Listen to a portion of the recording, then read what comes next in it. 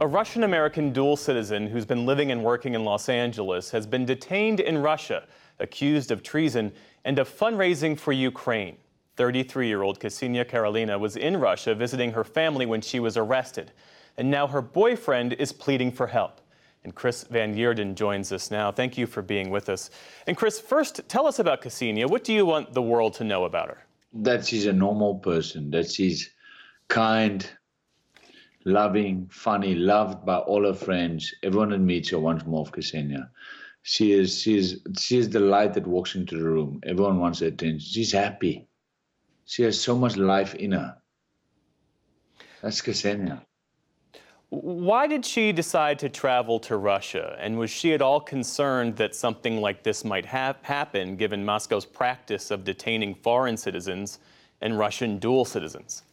The reason was she wanted to go see her family, especially the grandparents. She hasn't been home since pre-COVID, and she told me, she said, I'm afraid I might lose my grandparents. They're very old and I want to go see them. She was not concerned at all. Not at all, not even a little bit. I was, and I made it clear to her. I said, I don't think it's a good idea to go, but she convinced me that, no, I mean, she's Russian, and there's no bombs dropping in Russia, like I'm safe, and she told me that Yekaterinburg is so far in the middle of nowhere that she has nothing to worry about. And she honestly she didn't look like she had fear, and but then again, she doesn't watch the news. I know she doesn't follow the news. So I don't think she knew what she was doing. At first, as I understand it, her detention was brief. Russian authorities took her cell phone, and then they released her. And then what happened? Then she went home, and she was home for 3 weeks. And 2 days before the 27th, January 27th, when I spoke to her again, like every other day, I said, what's happening? Like, you flying in 2 days to come back to me? And she said, oh, baby, it's all over. Like, they phoned me and said I can come and pick up my phone in an hour. I just need to go and sign some stuff. And she honestly she seemed so relieved that she can finally just breathe. And that was the last I spoke to her. I haven't heard from her then. She now faces up to 20 years in a Russian prison for the alleged crime of donating $50 to a charity that supports Ukraine. When you think about that potential sentence, what goes through your mind? I'm trying not to think about it, but knowing Ksenia, knowing how much life she has, you know, and knowing how she lives a day to day,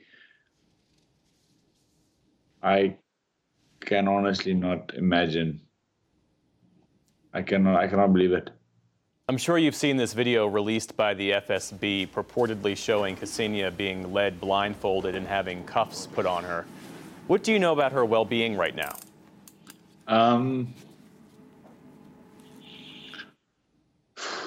She wrote me a letter 2 days ago. I received a letter from her 2 days ago. She's safe. She's locked up with two women and kind people, she say, but that's what she say about everyone. She was a little sick apparently, and she had a bad cough, but that cough is going away. One moment she's in good spirits and she believes she'll come out and see me soon, and one moment she tells herself that she might be in there for life. I just know she's safe. She told me I'm safe. Have you or her family heard anything from U.S. officials?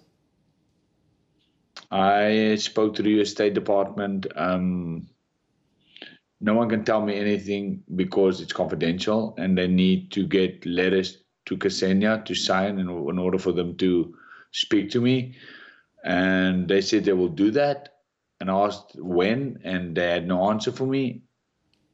That's all they said to me. Yeah. Well, Chris Van Yeerden, we certainly wish the best for Ksenia and for you and her family. Thank you for being with us. Thank you so much.